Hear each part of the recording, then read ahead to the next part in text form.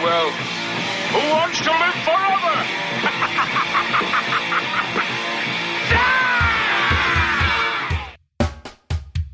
The following is a member of the Growler Media Podcast Network. Find out more at growlermedia.com. Hey everybody, this is a really special episode of Flash Gordon Minute. It is our first bonus episode where Eric and I talk with Howard Blake, the composer of the non-Queen music in Flash Gordon.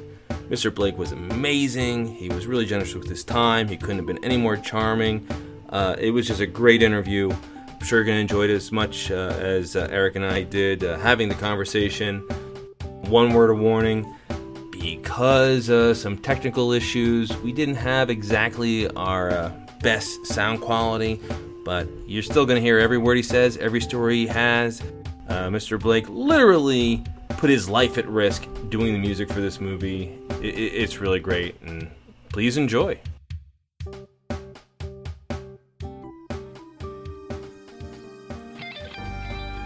Welcome to Flash Gordon Minute, presenting your hosts from Minute of Darkness and the Cosmic Geppetto podcast, Brad, and introducing your intrepid explorer of Planet Mongo, Eric.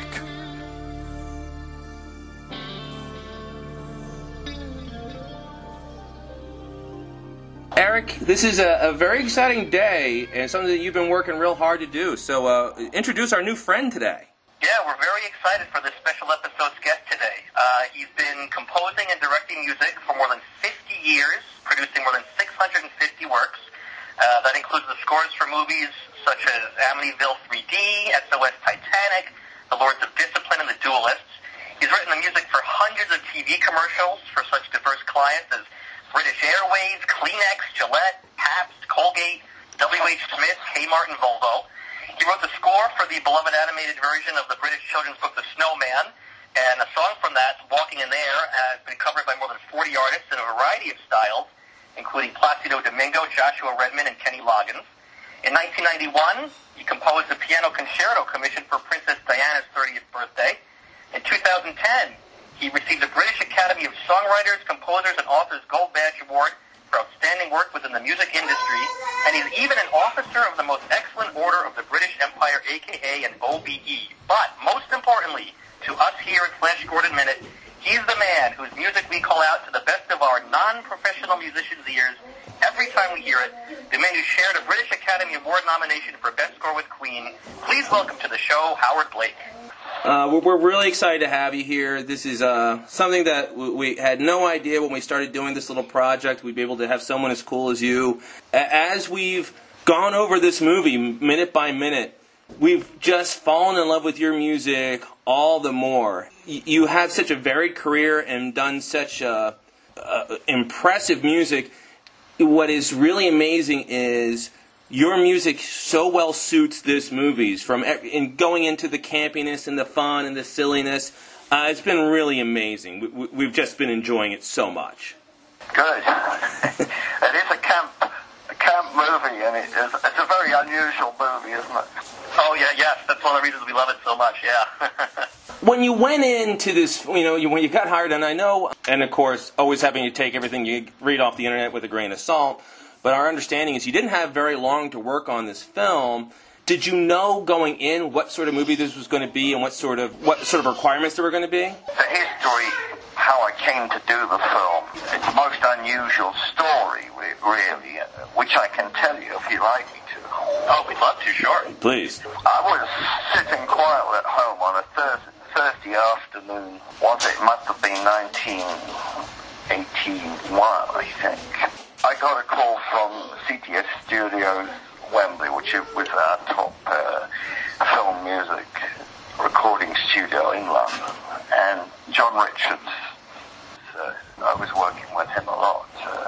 He recorded most of my movies at that time. And he said, are you doing anything important today? I said, yeah, no. I said, I'm quite...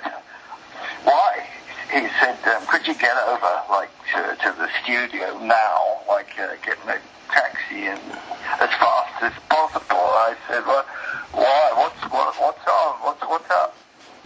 have a huge crisis here. We're making called Flash Gordon.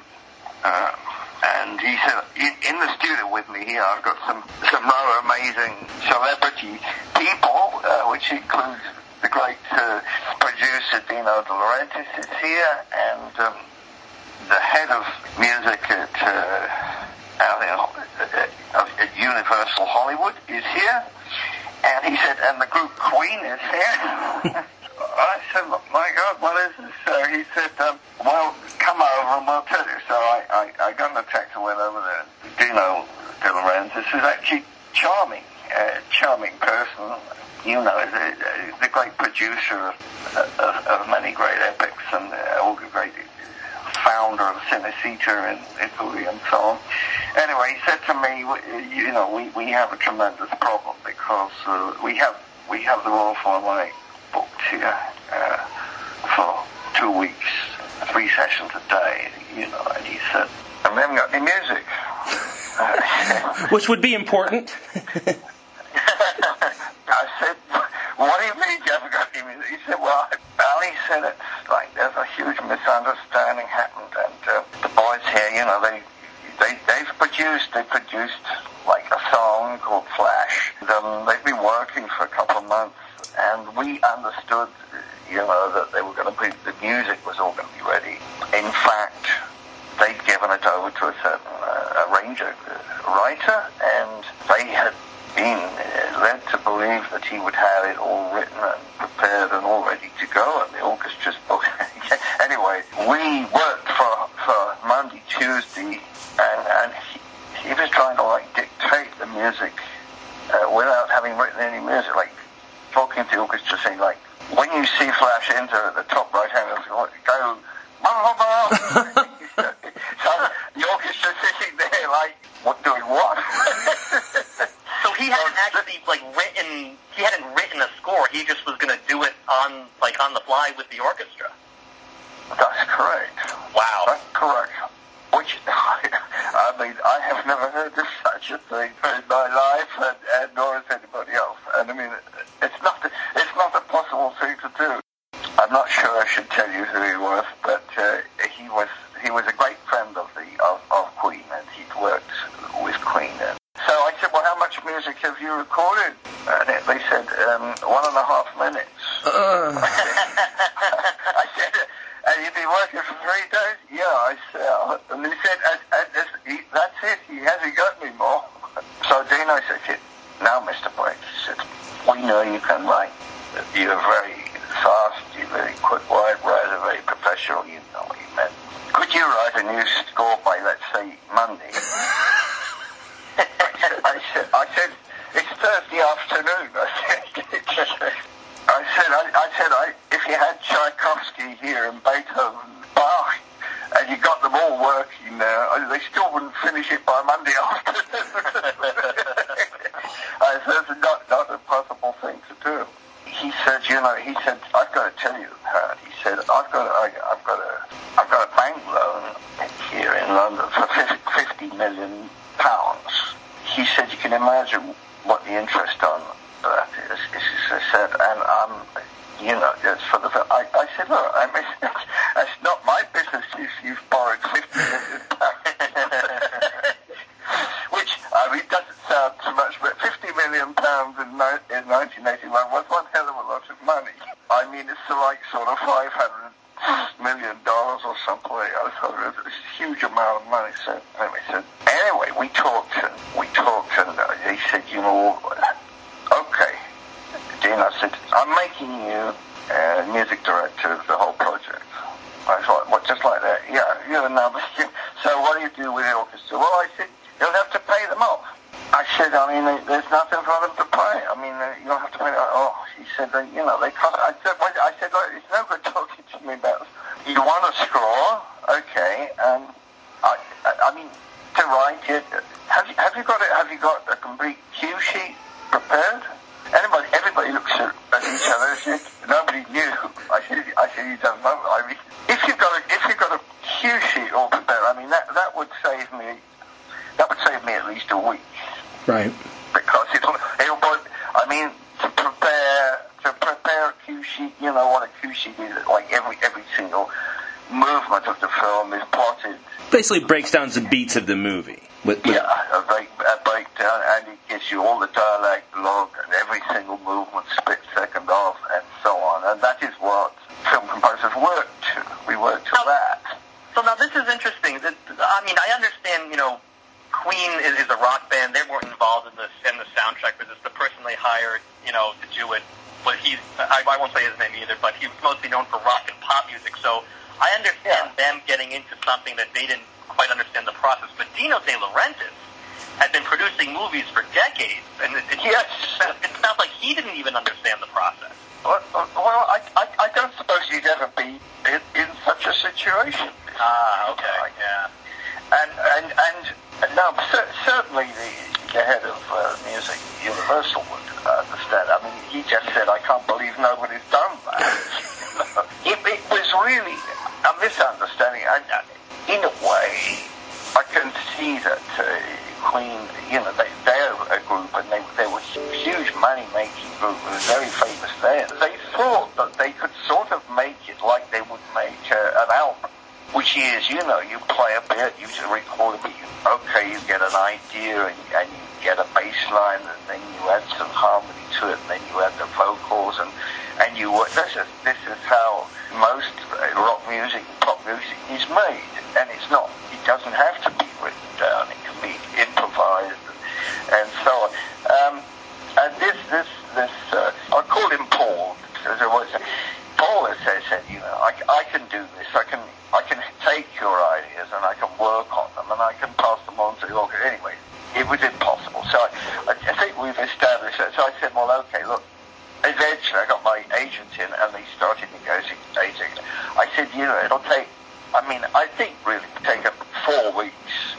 And Dino says, no, you can't do this to me. $550 million at low noise.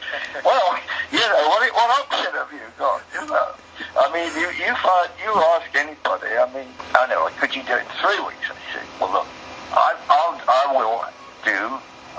What I'll do is, I said, you don't have to. Maybe you can do some sort of deal with the orchestra. And I doubt it, but you know, you might be able to say, could you come back in a month and we'll charge you, give you a discount. Anyway, they wouldn't do that. They just said goodbye. You know, we want to do this. We're going. I then said, okay, I managed to do a deal, and or my agent did a deal, and I started to work on it. And I said, okay, well, it's crucial to get, you know, we've got to get the breakdown. Can you believe this? The guy who's doing the breakdown, he said, I'm just going on holiday. I said, no, look, listen, you are not going on holiday.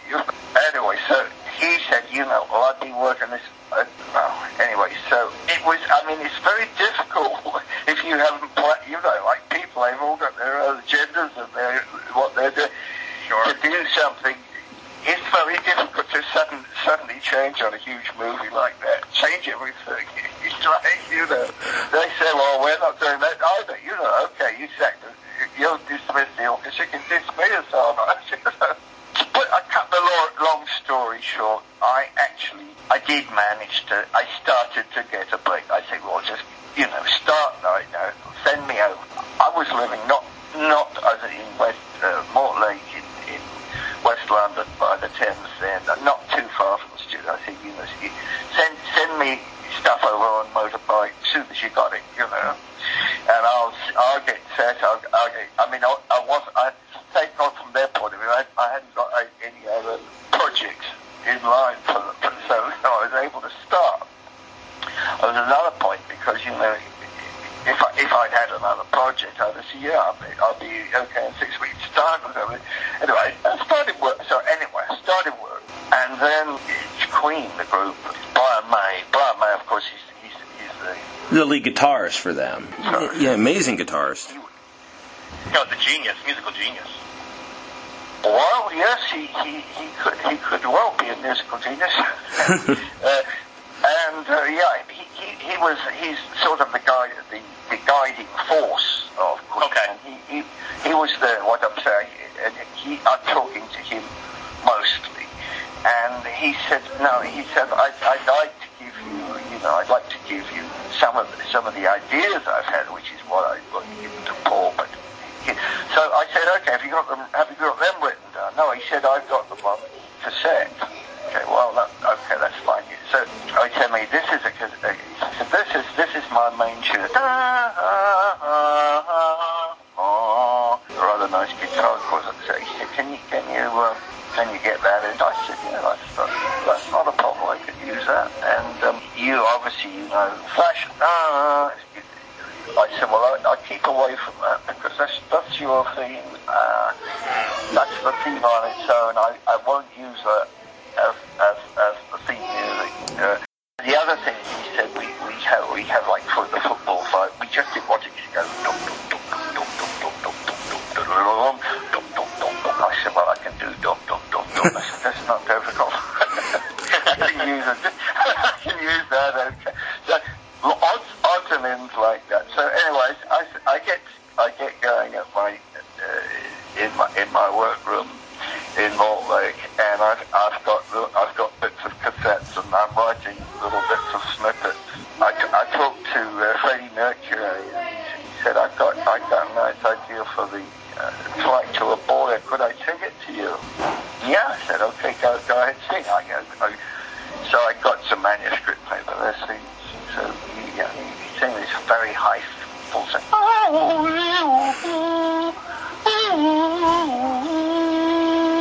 I said, I like that, and then put that in.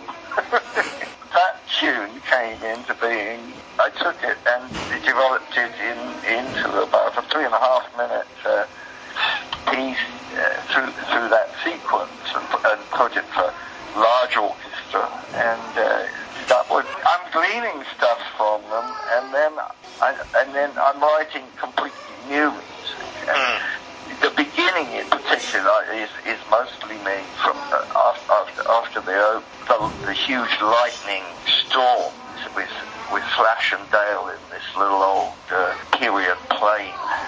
I'm sure you know it. They're great lumps of snowballs, ice balls hitting the plane and all that. So I thought I should write this in like a style of the sort of 30s, like of the time when Flash Gordon was originally made. So and they wanted a big score. So it's sort of like a sort of Max Steiner sort of feeling to it. This big orchestra. So I got stuck into that. That's the first thing I had measured. So anyway, I started working on the film, and he's sending me every day more sheets of music with the timings on, and so I was working. By the time I'd sort of got this going, they cut me down to 3 weeks. Then I'd lost another week because you're getting the timings, and then the guy going on holiday, and then rearranging the city, and finally agreeing to come back, and all of these arguments about how much you want and second the order and one thing. I finally find okay, and I start off and I look at it, and I realize I've got over an hour's music to write. I just certainly, 50 minutes, I recorded later 50 minutes, but there was more than that. Some of it probably was more like an hour and a quarter music. And I was writing, I thought, well, I was writing onto full score, 24-line full score for full orchestra. I just writing straight into full score. I didn't have time to make sketches, although I do a rough sketch with time, and then I'd score. And I start off, at the end of the first day, I thought, that's good. It's a great bit. I thought, how much have I written? I thought, 1 minute. Oh my goodness. I thought, listen, I started thinking, this is going to be, and then I see how much there is we're talking about. Maybe 90 minutes. I thought, I've just got to write like crazy. I just got to write flat out anything. And it slows me down. I've got to listen to the bits from the Queen, just write them down, put them in. So, but I worked. I finally, I worked faster and faster, and I always had, I got used to writing fast because I'd already the first job I did was writing the scores for the Avengers, and I used to write an Avengers score in 1 week flat. So it wasn't. That was a very good training for writing Flash Gordon, actually. The old Avengers, the TV show, the old Avengers TV show. Yeah, I wrote the last series of that. I wrote about 13 films of the Avengers. So I'm talking like, when was that? Like, late 60s, early, 60. So I worked on the Avengers 67, 68. Something a bit similar, I mean, that sort of,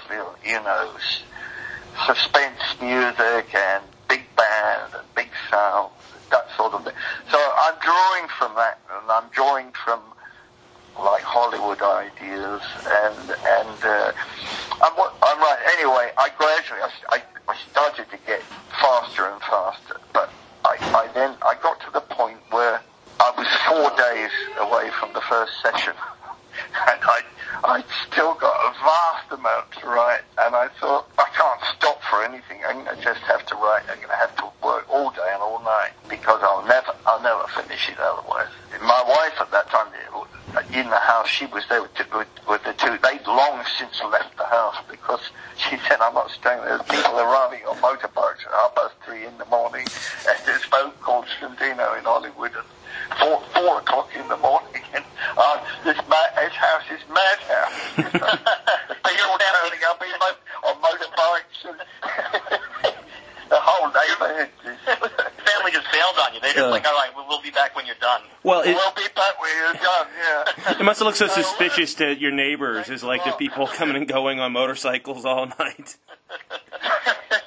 So then I was there, and I mostly got a pile of biscuits and unfortunately a lot of coffee, and I was living on biscuits and coffee and just writing, and I actually, for the last 4 days, I didn't sleep for 4 days and 4 nights, and I just finished the whole damn thing somehow, and I finished it, and the funny thing was, I remember there's a beautiful, I finished like 6, I worked for the 4th night in a row, 6 o'clock on a Sunday morning, and I thought, I'm going up off to the studios to record. It was beautiful summer day, and I thought, and I felt fine actually. I thought I'd go down for a walk by the river, and I can remember, went for a little walk, then I came back, I thought, I better get going.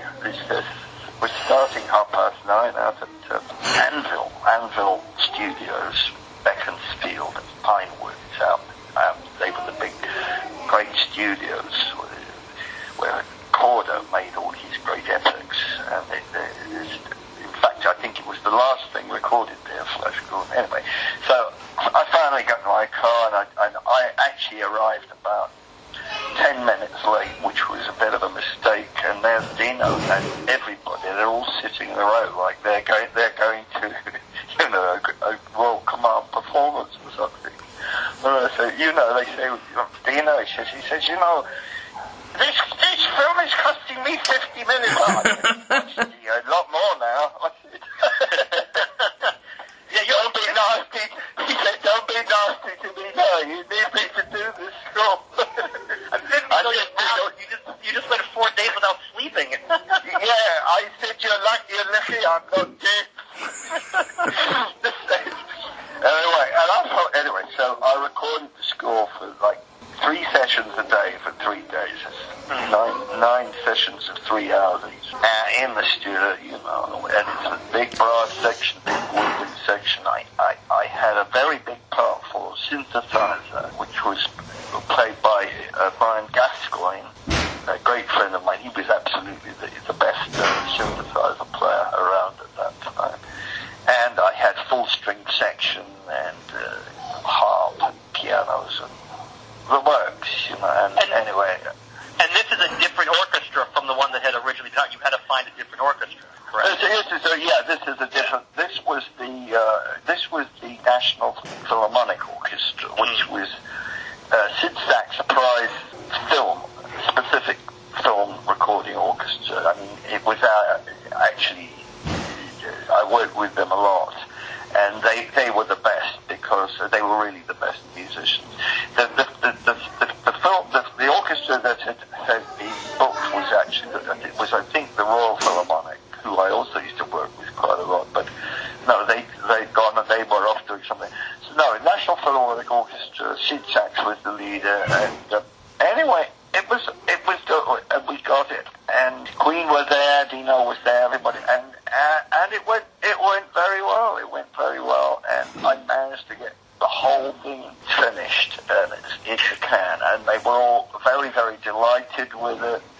and I'd really saved the day for them. I said, well, you can now, you can now get dubbing straight away. You can mix it in with Queen's work, and you should be okay. However, I must tell you, I won't go on too much longer, but I got home, and all through these 3 days, I felt fine. I'd gone out to dinner in the evening. I had a good time, and I thought it's amazing how I don't feel tired. It's quite extraordinary. I sort of started to feel like Superman, and which is sort of dangerous. I realized later I was on an all-time high, doing this thing, and I went home. I crashed out. This was Wednesday the third day. And the next thing I remember is my wife says, she's trying to wake me up. She said, I thought you were going to Paris. I said, yes, I'm going tomorrow, Thursday. I'm going to Paris tomorrow. She said, it's Saturday. I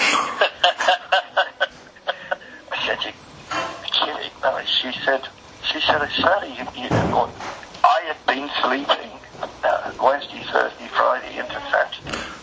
Unbelievable. And she couldn't wake me up. Anyway, I went back and she couldn't wake me up. She called a doctor. Doctor came and he injected me with Benzedrine to wake me up. Oh my God. He examined me and I can remember this day. He said, you are suffering from acute bronchitis and acute pneumonia in both lungs. And he said, you are in very, very bad shape. I'm going to drug you up and try and get you back to life. And thank God he came in the nick of time. And I saw him a week later. I recovered okay. Very, very tired. I slept. And I saw him again, and he said, you, thank God your wife the doctor called me in. He said, because if you hadn't had a doctor, you would never have woken up. Wow. Yeah. How about that for a story? Scoring Flash Gordon almost killed you. It really did. So just through exhaustion, because the time factor, was to do what I did in that time was an impossibility. People said, well, why didn't you get help in? I said, there wasn't time. If I'd got, to brief people, it would have cost me more. I just had to write. I just had to get it all down on paper, and I get it. Of course, I had copyists. I had 4 copyists. They would arrive on their own cars and motorbikes. They would take stuff away. They'd copy it. So by the time I got to it, it's all copied, full orchestra, all ready to go. So, yeah, that's the story. And so you had said originally you told them you wanted 4 weeks. It ended up being whittled down to 10 days. But even the 4 weeks sounds like was a concession to the time. In a normal process, how much time do you really have to score a movie? Well, I mean, in Hollywood, you don't get much time, or you didn't.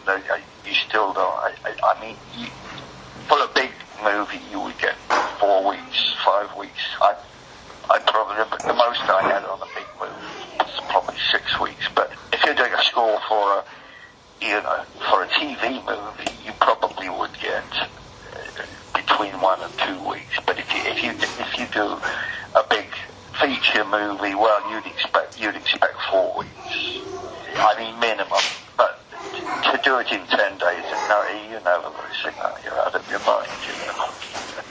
But it just happened really because the whole thing was a disaster just because they'd been let down. And I thought I would have 4 weeks, and it got whittled down. It seems like it would be even more complicated than a normal movie because music is so important to this film, and it can't just be generic, pleasant in the background music. At this point, I'm going to say, the best piece of the film for me, which is actually not in the film, was the duel on the flight platform, which is a 7-minute piece. It really is a fantastic piece of music.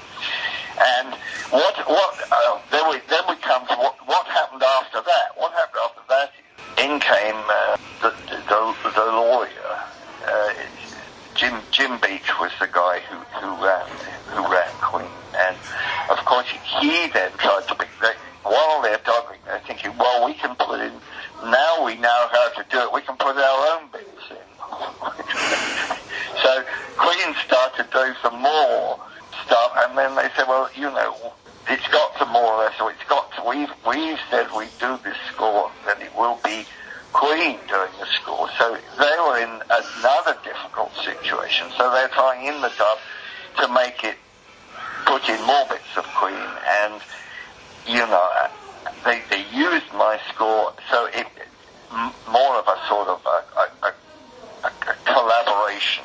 And in fact, when we done it, we did get a joint award for best score with Howard Blake and Queen, and that's what it was. And in a sense, people say it was the first sort of major collaboration between a rock group and the classical score to sort of really work.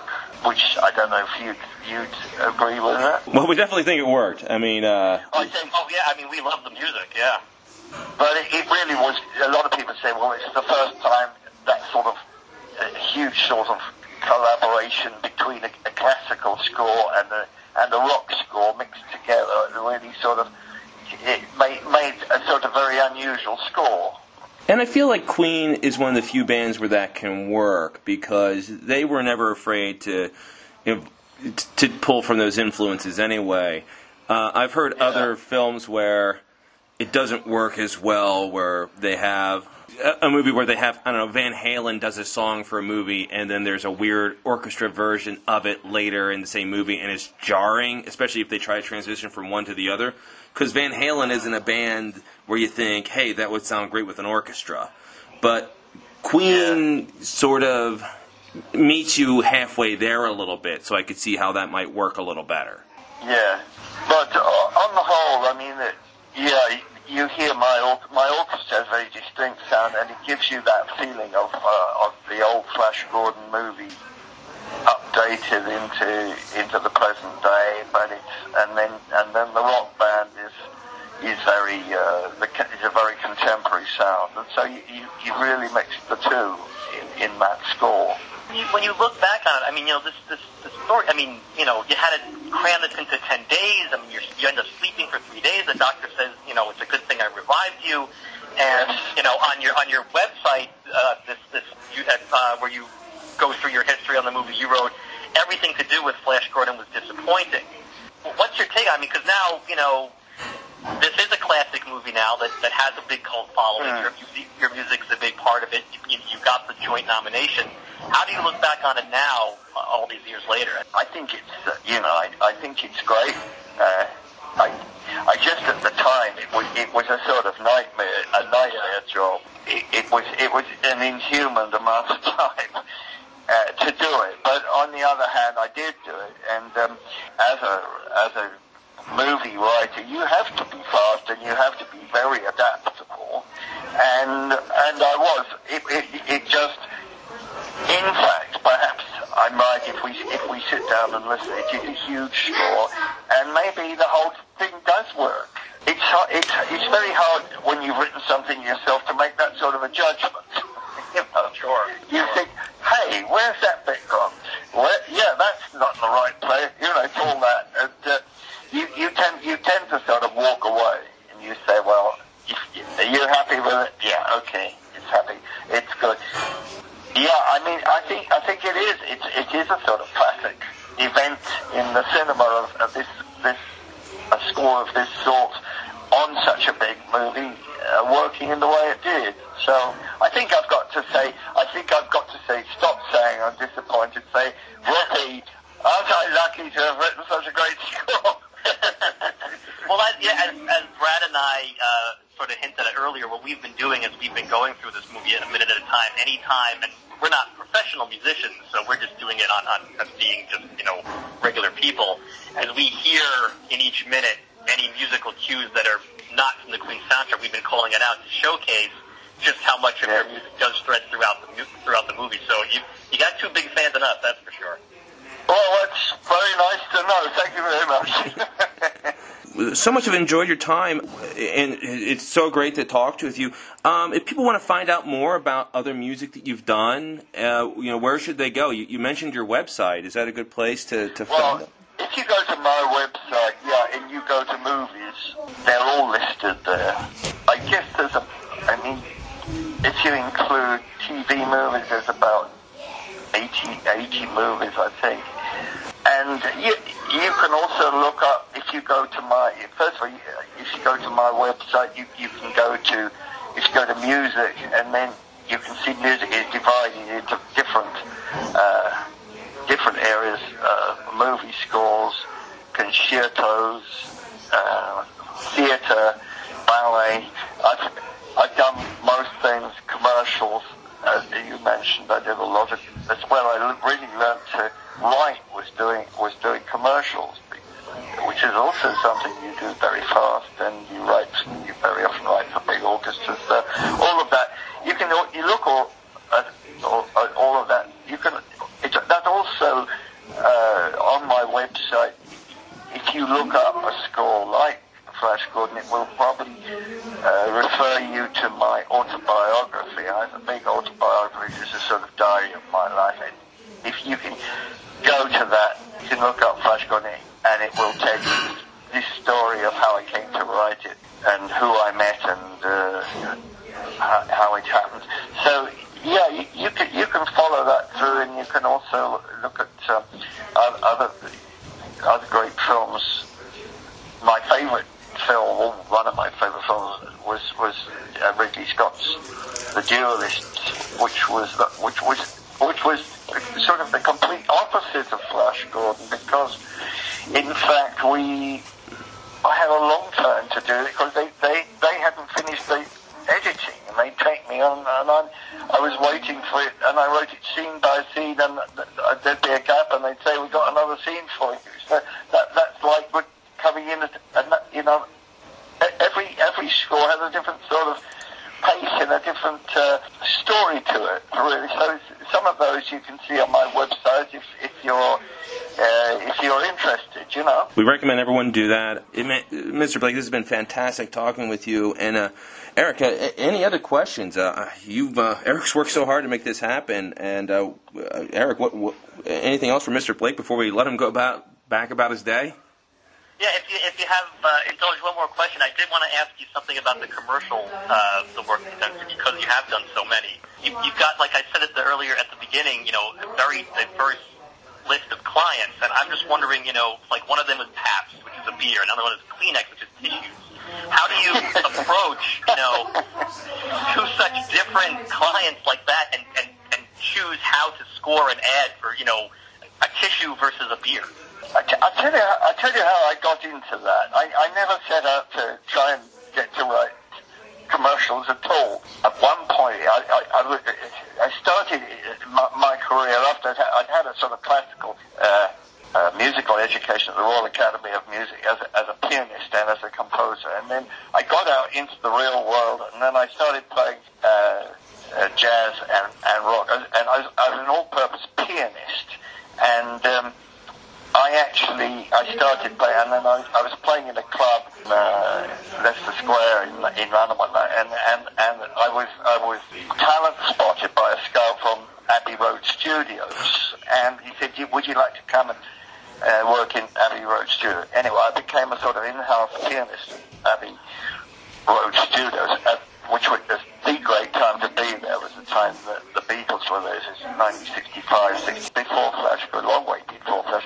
What happened, I was playing on some big concerts, like rock concerts with people, and I can't think of anybody at the moment. They were sort of variety concerts, and I would play, and I was playing for this very good a singer who had taken over from Barbra Streisand, and I was playing for her, and she said, I met her husband, and she introduced her husband. His name was Peter Collins, and I said, "What do you do?" He said, I make commercials. Oh God, I thought this was quite funny, and I thought, I didn't know anything about it at all. Anyway, I invited them over to dinner Lisa Shane and Peter Collinson, who I'll tell you slightly more about him in a minute. But so, Andy, as a joke, I made some spoof commercials on my. I had a rather good tape recorder, multi-track on in the studio, and I made these commercials called "Get Yourself a Collinson." You know, you're never alone with a Collinson. His name's Collinson. She said, and he said, very funny. I suppose you think you could write commercials or something. I said, no, it's just a joke. It's just a joke. I said, so I thought I'd really upset him. The following day I get a call from the top advertising agency in London, Bentham Bowles, and they said, is this Mr. Blake? You had dinner with Peter Collinson last night? Yes, I said. He said he'd like you to do three commercials for us.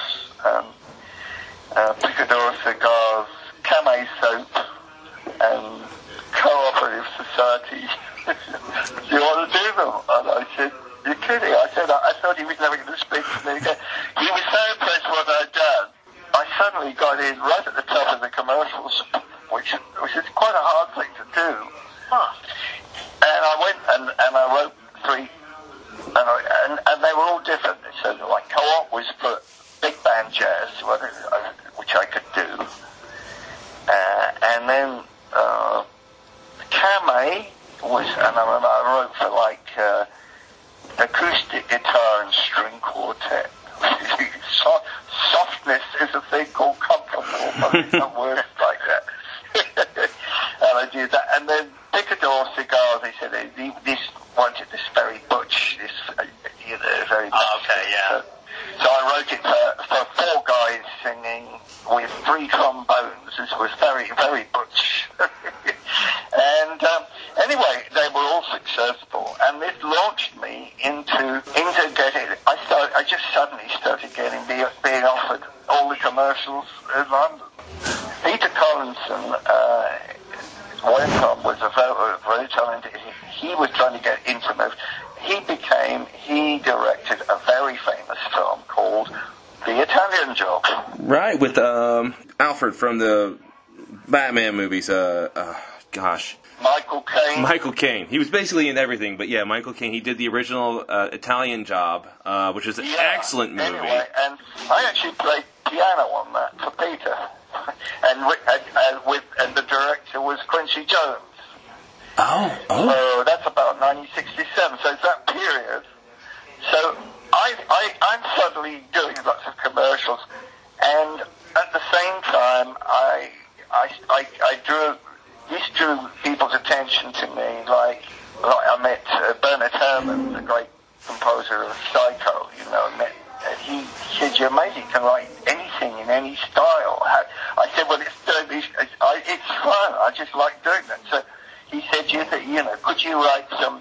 could you write a jazz arrangement for a film I'm doing? It's like a sort of Hitchcock movie, Twisted Nerve. It's called, could you write a jazz arrangement? So I said, sure, this is the same thing. So I did that, and that went on. This gave me an intro to Elstree Studios, where he introduced me to Laurie Johnson, who wanted somebody to take over the Avengers. So I came from doing commercials, writing for Bernard Herrmann, working with Quincy Jones. Suddenly, I took over writing the scores of the Avengers, which was at that time the biggest TV movie in the world. It's going out in 192 countries. So that I had this extraordinary sort of upward movement of my career over quite a short time, from about 65 to 67, 68. And that's how I came to do all those commercials. That's amazing. My most famous commercial is still running, which is the British Airways commercial, which I actually came about when I was doing the score for Tony Scott on a film called The Hunger with David Bowie and Catherine Deneuve, Susan Sarandon. I was musical director on that. Tony Scott, he had this tragedy. He committed suicide off the bridge in LA there. I expect you remember that. Yeah, a few years back. Excellent director. Directed Top Gun, probably his biggest commercial success. Brother of Ridley Scott. That's right, a huge success. And that was, I worked on his film The Hunger just before he did Top Gun. In that film The Hunger, I'll just tell you this story quickly, that he said, I want some music.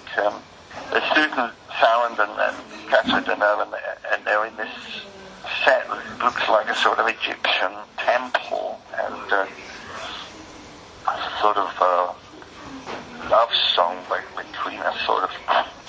And I said, well, there's an opera called Lakme, where there's this princess, the slave girl, and they could use that. This is like a sort of duet for two girls. And he said, well, play it to me. So I found an ancient old record, and he said, could you score it? Anyway, I scored it, and it went on into this film.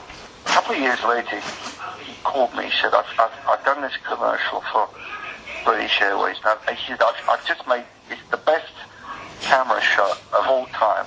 It's the shadow of a 747 going up the Empire State Building. He's actually amazing. He said, could you come and look at it? And I've got an idea for it. So I went into it. He was in London in there. Ridley Scott associate went up there. Amazing shot. And he said, you know that thing you did in the Egyptian temple? Do you think you could fit that to this with two sopranos and orchestra? I said, yeah. I said, so I did. British Airways loved it, and they made it their signature tune, and it's still running to this day. If you get on a British Airways flight,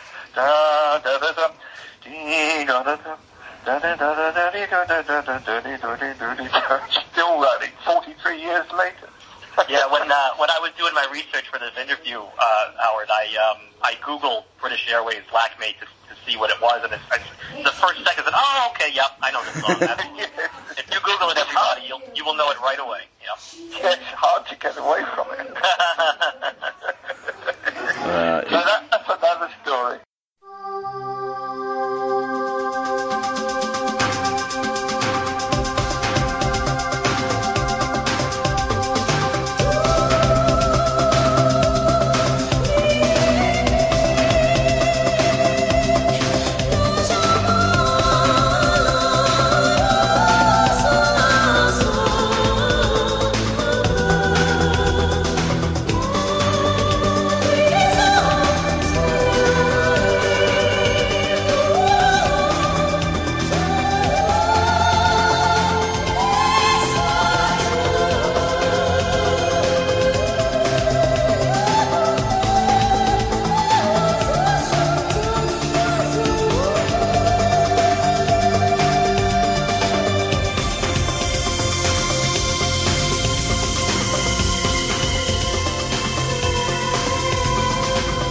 Every year, the world's favorite airline brings 24 million people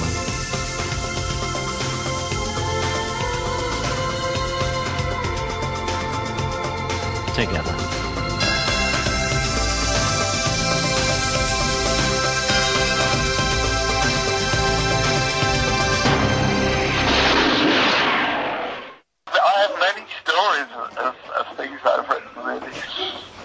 Go ahead. I've got time for one short little story about Flash Gordon.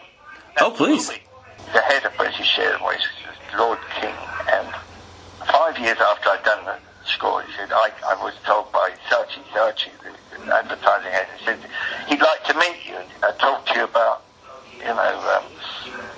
Lakme. So I go and I meet him, and he said, that's an absolutely marvellous track. We love it, and it is British Airways. And he said, I've often wondered. He said, why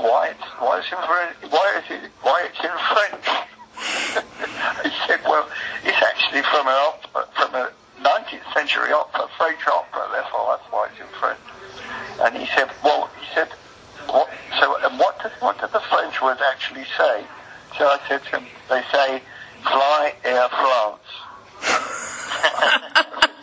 Like his jaw heavily dropped. I said, no. I said, sorry, it's just a joke. So there's another story. In fact, I've been talking recently to representatives of Queen and Brian May, and so there is a talk about doing it as a arena version where I conduct the full orchestra with Queen live on stage at the Wembley Stadium. Wow, if you do that, please come to New York City so that I can see that. Yeah, well, I had several conversations, and I actually was talking to the guy who did Star Wars at the arena in London recently, and he's very keen to do that. But we spoke to, and the same lawyer who was there at that time, way back, all that those years ago, he's still there. Jim Lee, he's now about 78, and he's still there. And we said, well, when is it? He said, the boys are busy this year. End of story. So I said, well, what about next year? Well, next year. However, watch this space. It just might happen. I've seen, there have been some concerts I've seen like that. I know Hans Zimmer just recently came to Maryland, and not for any particular movie, but just performing the music of Hans Zimmer.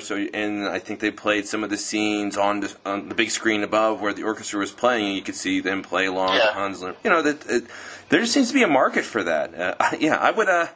I have friends in Europe. I might make the flight. That would be part of a fun vacation. So I would love to see that happen. Well, yeah, I think it's. Have I got all your details? How to contact you and stuff? I believe so. You have both of our email addresses. Yep. Yeah, I mean, I'll tell this. I've forgotten his name now. This promoter. I'll tell him about this interview and how. There is a lot of interest, and I mean, this sort of thing helps a lot. Because I say, they would love it if there was an arena version, and I'll get that through to them and say, and I can say, well, they could ring you up and say, talk about it. It's amazing. There is a market. It's funny you mentioned Hans Zimmer. I tell you a story about Hans Zimmer. I know Hans Zimmer, but I'll tell you how he got where he did. I mentioned working with Tony Scott on the Hunger, and in the middle of the Hunger, Tony said to me, I mean, it's a very spooky film, and there's all these skeletons up in the people who are been dead, killed by Dracula up in the attic, and he said, I want some music. All the music was found from different places. He said, I want somebody who could find some really, really horrible electronic music that makes you feel terrible, And he said, and I'm not going to ask you to write that, Howard, but you'd make it too nice. So he said, do you know somebody who could just dig up stuff like by pressing a button, or dig up some electronic music? And I said, well, my friend Stanley Myers, my great friend, he has a little studio in a basement down the road here in Fulham. He's building out a whole website of stuff, and he's really useful. And I think if we asked him, he would probably help you. So he said, what's his name? I said, his name's Hans Zimmer. Oh, he said, never heard of him. I said, well, he said, could we go and see him? I said, sure. I said, I'll give him a ring. So, and he just was looking after this Stanley studio for him, and he was using the time in between doing sessions to build up this library of music for film. So I ran Hans, and I said, are you doing bring anything? No, he said, I said, I'm going to bring Tony Scott over to see you. He said, fantastic. We went over there, and anyway, and he said, you know what, and Hans said, and he said, well, you could do this, and listen to this, and listen to that. That gave him an introduction to the Scott brothers, and then Tony introduced him to his brother Ridley Scott. From that, some while after that, Hans went off to Hollywood, and he really took off in the most incredible way, as you know. But so I really gave him the first real top line introduction into that world. It's amazing, and I just tossed his name off the top of my head, and how tied in everything is, and he's obviously it's so fantastic you're able to give him that first opportunity, and then he ran with it. So much of having success is you need the talent and the drive, but also it helps to. Sometimes it's so hard to get your foot in the door, so it was amazing that you gave him a chance to get his foot in that door. You know, I saw, because I'd met him, and I thought, you know, he's ahead of everybody, because he's seen that the way forward is that you build yourself up a memory bank of all the film music ever written, and then you've got it at your fingertips. And then when the film director says, I want this to sound like something between Bach, Stravinsky, and Philip Glass, and he goes, boom, boom, boom, and he's there. And I thought, you know, that he'll take over the whole business, and he did. And good luck to him. You know, he was a pioneer, really, and hugely successful with it. Yeah, doing some really great, innovative stuff. A lot of people say, you know, this guy's talented. Don't give him the job. But I've never been like that. I always think, you know, there's room for everybody. Mr. Blake, this has been amazing. Thank you for being so generous with your time. This has just been a joy. Thank you so much. It's a great pleasure, and I'll forward this to the makers, to the guys who do, to Jim Leach and to Brian May, and I'll say I've done this interview, and I say, look, Eric would like it to go on at Wembley Stadium, an audience of 100,000. Get on with it. Yeah, I'm sure Brian May cares about me. I'll make sure he does. Okay? So much. Thank you so much. Attention listeners, you can follow us on Twitter at Flash Gordon Pod and join the conversation on Facebook in the Flash Gordon Minute Listeners Vortex. Stay tuned for our next thrilling episode of Flash Gordon Minute.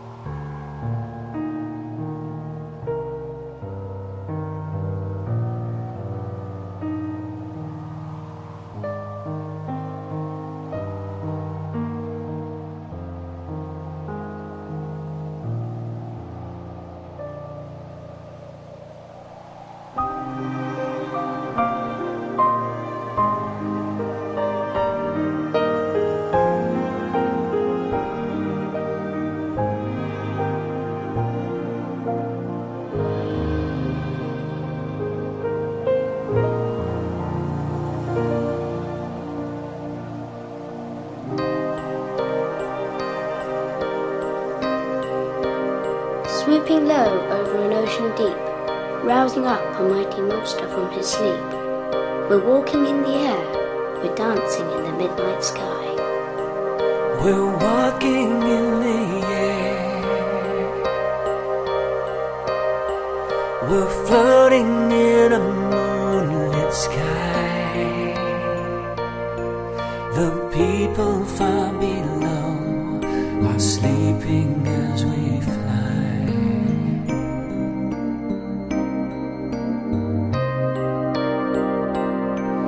I'm holding very tight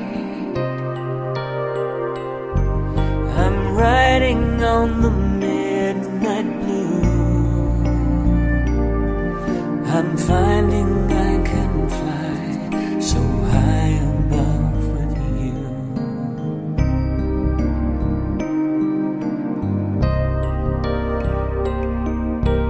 Free as we can be above the sleeping world, as far as I can see. All is a dream.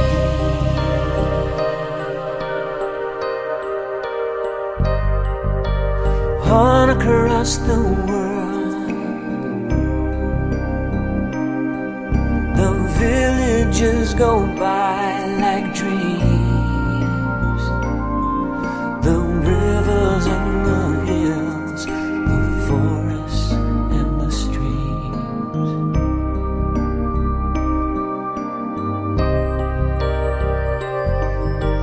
Children gaze open mouthed, taken by surprise.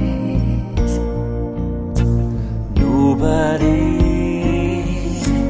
down below believes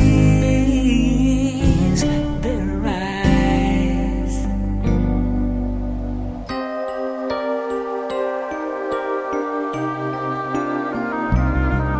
We're surfing in the air. We're swimming in a frozen sky. We're drifting over icy mountains floating by.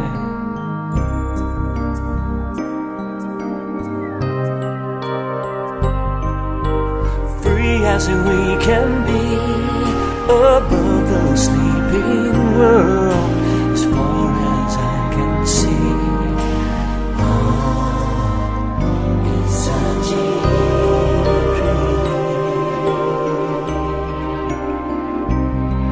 We're